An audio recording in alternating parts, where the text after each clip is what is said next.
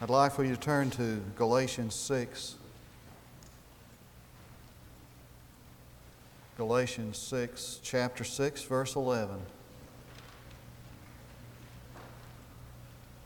See with what large letters I'm writing to you with my own hand. Those who desire to make a good showing in the flesh try to compel you to be circumcised, simply that they may not be persecuted for the cross of Christ. For those who are circumcised do not even keep the law themselves, but they desire to have you circumcised, that they may boast in your flesh. But may it never be that I should boast except in the cross of our Lord Jesus Christ, through which the world has been crucified to me, and I to the world. For neither is circumcision anything, nor uncircumcision, but a new creation. And those who will walk by this rule, peace and mercy be upon them and upon the Israel of God. The book of Galatians is actually a letter. In fact, of the 27 books in the New Testament, 21 of them are letters. Now, letter writing is a tricky business. I don't suppose that many of us tonight would actually say that I enjoy writing letters. Writing letters is a work of art. There's some people who do letter writing as a vocation. I often receive material in my office to my position of people who offer at a price to write letters for me, all the way from writing letters to congratulate people on their birthdays, to letters to people who are in sorrow, because letter writing is an art, really, an art form. It's difficult to write letters for several reasons. I find it difficult. One is that we're not face to face. We don't have the opportunity to communicate non-verbally. There are no non-verbal expressions, facial expressions, body language. We don't know when we offend somebody, so we can't immediately do something to take away the offense. When we write a letter, we run the risk of somebody else reading it. And so we're not able really to share maybe our deepest feelings for the fear that somebody else might read the letter. Letter writing is not an easy thing. Remember that this letter is written to people that we have never seen and written by people we have never seen. It was written in a culture and to a culture that none of us can comprehend in any way. There is no way that you and I can have any kind of point of reference with regard to the culture in which this letter was written. Totally out of our ability to even imagine.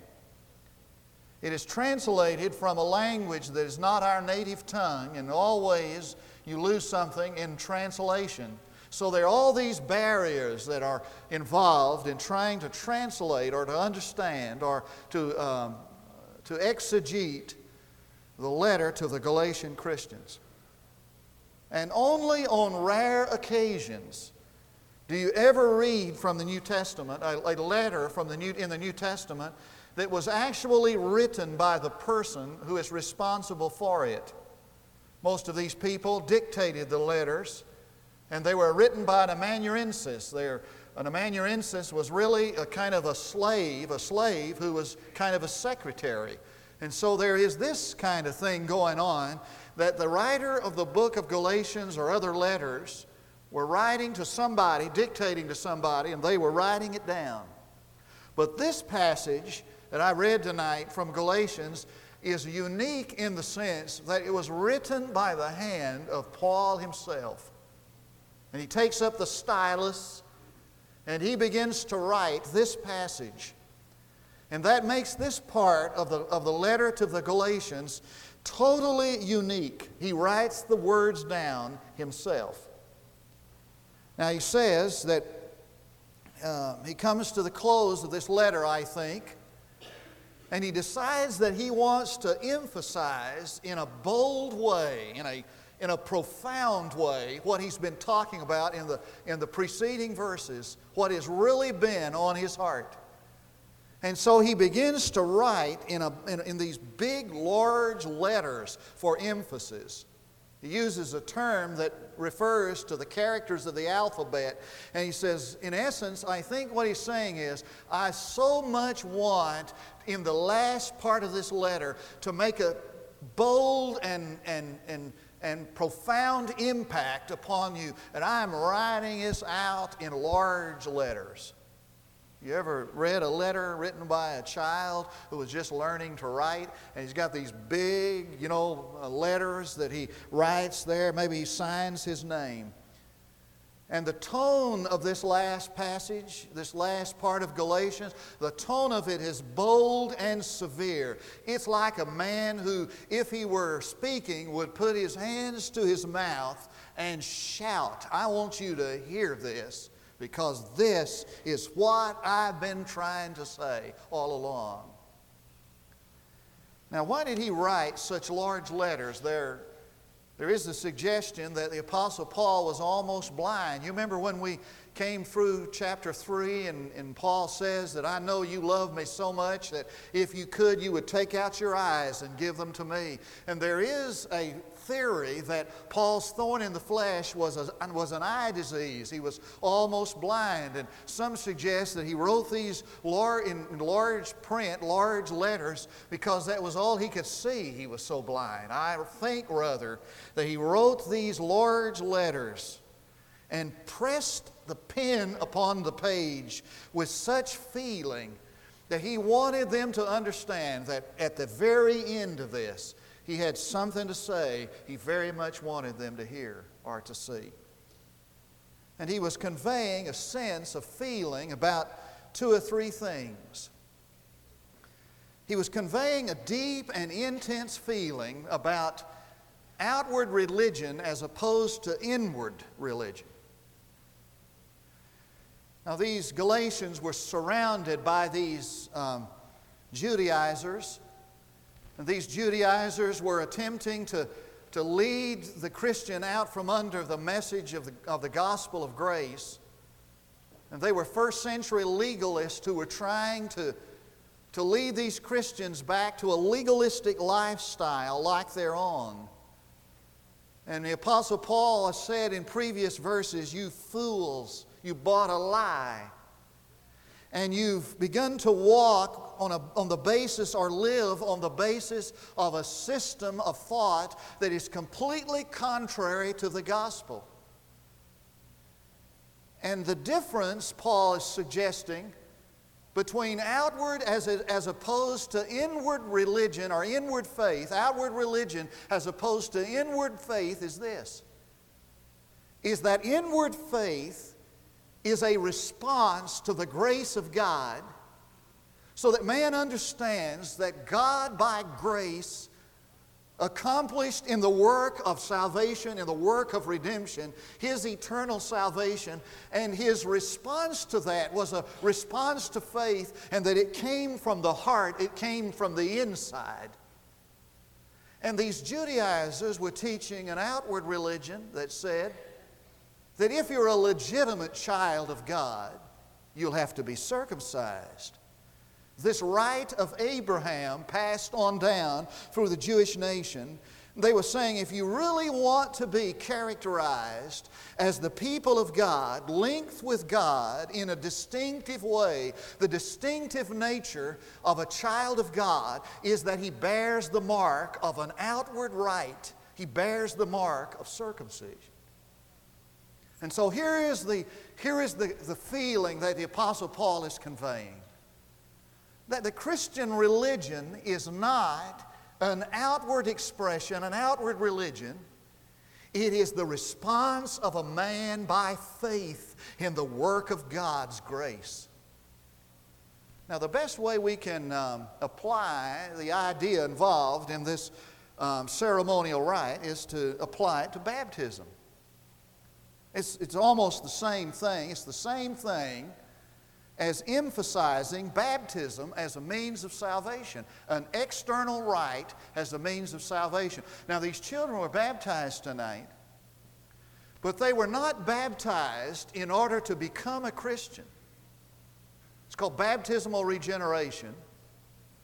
They were baptized as an expression of their faith in the finished work of Jesus, in His death, burial, and resurrection. And their baptism is a picture of an internal experience, an outward expression of an internal experience of change wrought by the grace of God and their faith in that. Now, why do these Judaizers teach the importance of circumcision?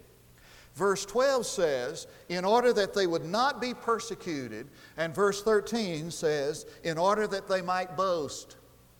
Now, I want you to take a pencil, if you will, and in verses 12 and 13, just circle the word that, T-H-A-T, because it is the beginning of a purpose clause. That. He says first that they emphasize this external rite in order that they might escape the persecution that came to a Jew when he converted to Jesus Christ. Now watch this carefully. For a Jew to come to Jesus Christ was to put himself in jeopardy of persecution. It's still true. A number of years ago, I heard Don Brandeis speak. Don Brandeis was a son of the Brandeis family. Judge Brandeis was the first Jew to ever serve on the Supreme Court. Don Brandeis was a Christian. He was converted to Christianity, converted out of Judaism. And the result of his conversion to Jesus Christ was this persecution. In fact, they had a funeral. His family had a funeral for him, and they pronounced him dead. They disinherited him. They cut off all ties to him. They wouldn't even allow him to come to the house of the father, to his father's house. Now listen, Don Brandeis give his testimony at an evangelism conference several years ago, and he told how lonely that was at Christmas time. And he said he would drive up into the neighborhood and just park down the street, and he would watch his family come, his brothers and his sisters all getting together at his home for Christmas. And he said he'd cry and weep in the fact of his estrangement from his family. When a Jew converts to Christ, he suffers persecution. Paul talks about this. He talks in the 11th chapter of 1 Corinthians. He says that he was beaten by rods and he was beaten by the cat of nine tails. He was shipwrecked. When you read the account of his persecution, it's amazing to discover how much of that persecution was at the hand of his own countrymen, his Jewish fellows.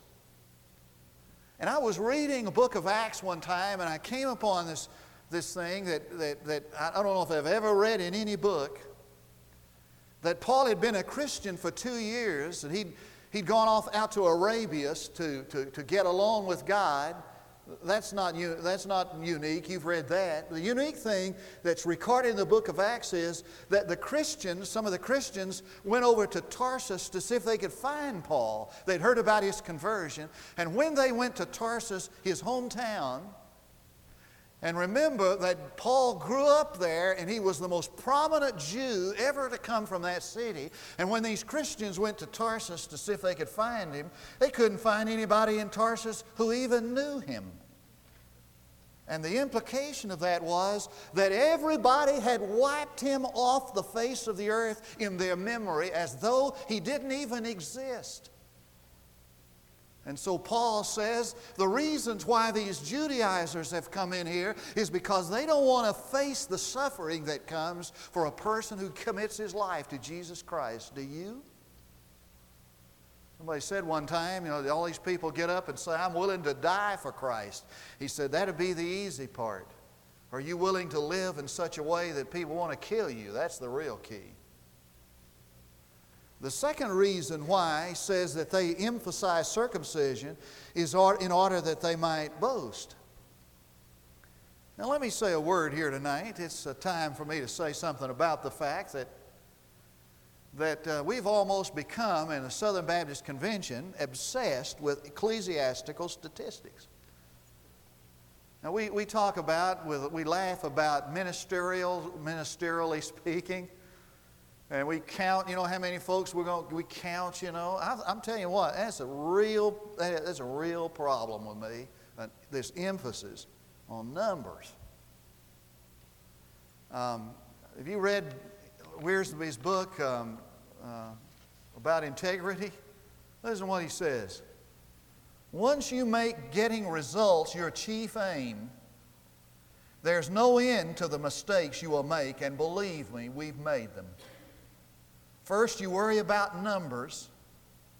Then you start substituting statistical records for spiritual reality, which is something like reading the recipe instead of eating the meal. How many attended? How many made decisions? How many joined? How much was given in the offering? All these things are more important than whether or not we glorify God in a meeting. Before long, the church ceased to be seen as people in an assembly. It became names and numbers in a file and later in a computer. People were not an end in themselves. They became a means to an end, getting a bigger crowd and getting more results. Let me hasten to say that there's nothing wrong, it's unspiritual about keeping accurate records. Spurgeon claimed that those who criticized statistics usually had none to report. I think he was right, he said. But he said, one day at a pastor's meeting, the good doctor was right, he said, but he would be the first to agree with me that there is a significant difference between knowing the number of the sheep and knowing the state of the flock. The good shepherd is concerned about even one sheep that's strayed away. Numbers. Now this may get down where it hurts, but I want to read you this little satire. I had it filed away a long time ago. Whipped it out this week. Happened on it. God's providence, of course.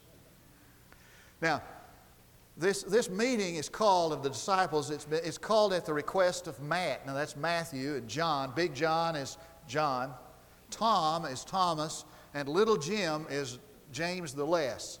Here's the way it goes. Bart, would you please open with prayer? Bart, did you get that? Bart!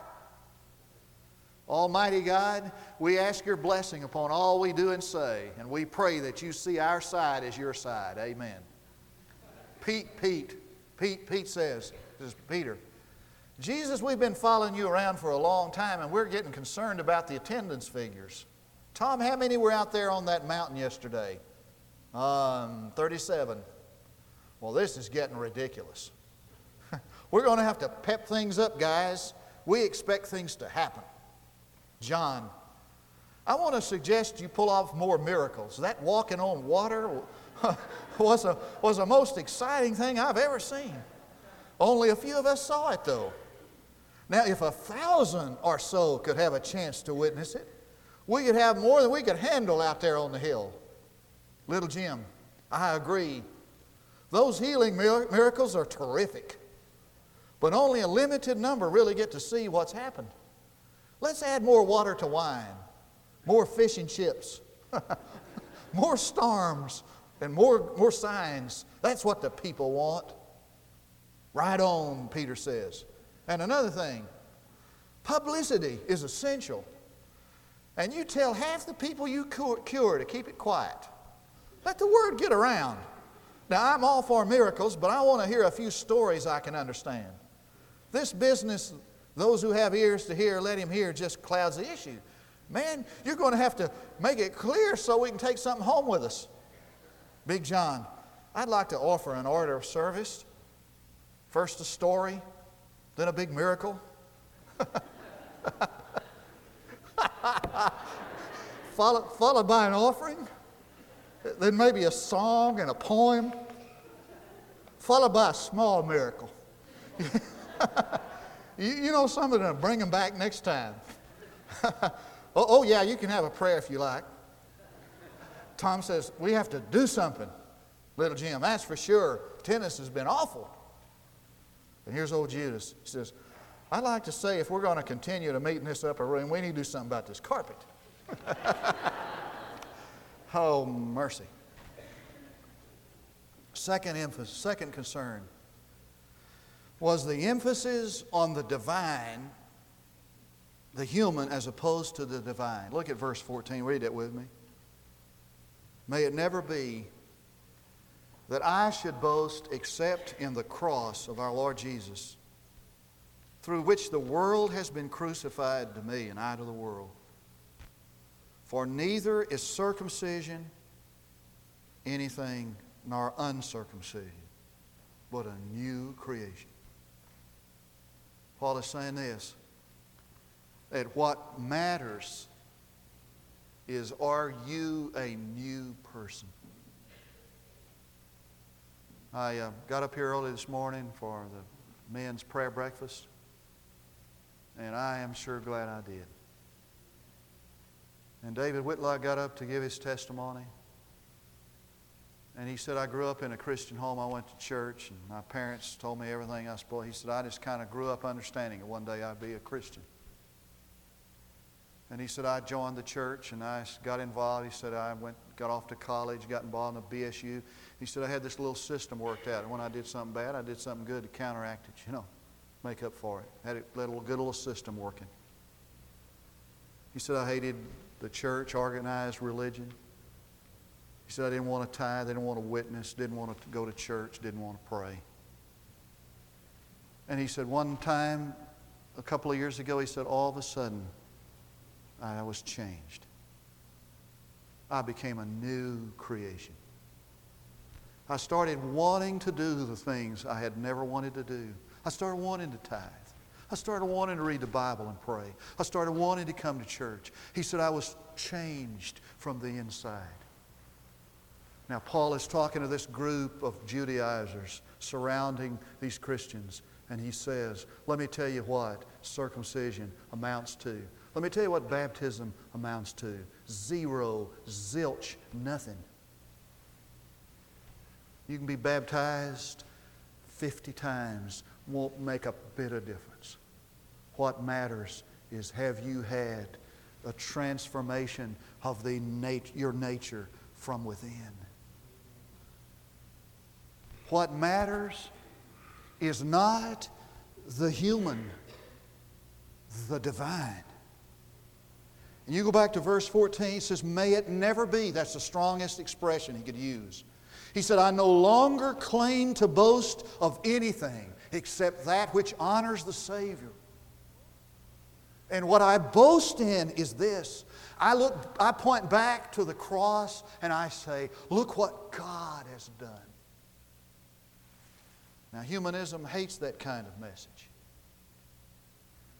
I heard about a man who woke up one night from a terrible dream. He said, in this dream, I saw a man, his back was to me. He had this big whip, and he was about to bring it down upon the back of the Lord, back of the Savior. And he said, when that man turned around, I looked myself right in the face. Humanism hates that kind of message that says, I stand before the cross and it reveals my sinfulness, my guilt, my hopelessness.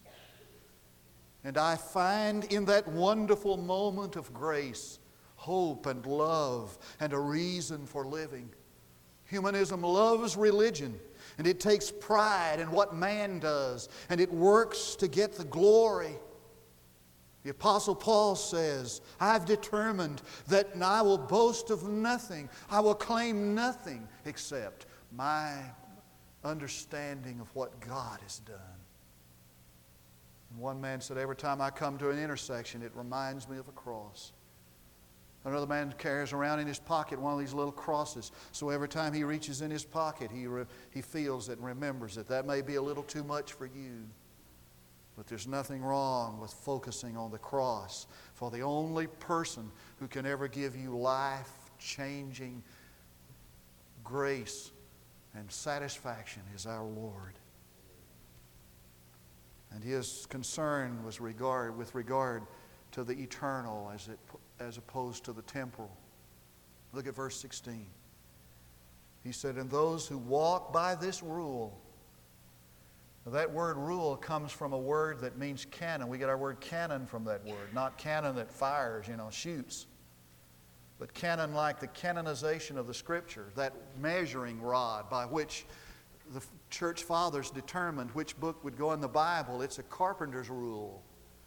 And what Paul is saying is this. He says, let this be the standard of measurement by which you live your life. What? What should be the standard of measurement by which you live your life? The cross way. The Savior way. So that the things that are eternal, the things that last, are the crossway things. What is that old saying? Only one life will soon be past. Only what's done for Christ will last. Maybe we could paraphrase that. Only one life will soon be past. Only the crossway will last. And the only way that there is assurance of eternal life is by way of the cross. So the Apostle Paul is saying, in essence, everything that is done in any other way, in any other measuring rule than the cross way is doomed to extinction, to failure, to disappear. And the things that are done the Savior's way will last. There are two applications and we're out of here. In our do-it-yourself society, the message of grace is easily rejected. Just too simple, isn't it? He came knocking at my office several years ago. One afternoon I was working late. This guy came in, told me the same old story. Of drinking, drugs, he lost his family, lost his life, the meaning of it. And I shared with him the good news that Jesus Christ died for our sin, was raised from the dead, and that in a childlike faith we could trust Jesus and count on Him, appropriate by faith what He did for us at Calvary. And it was like a gift you receive. These were His words as He left. I wish it were that easy. I wish it were that simple.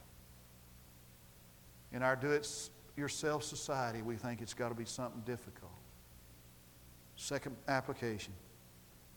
In God's plan, the only way we are accepted is through the work of Christ. Can I say that again?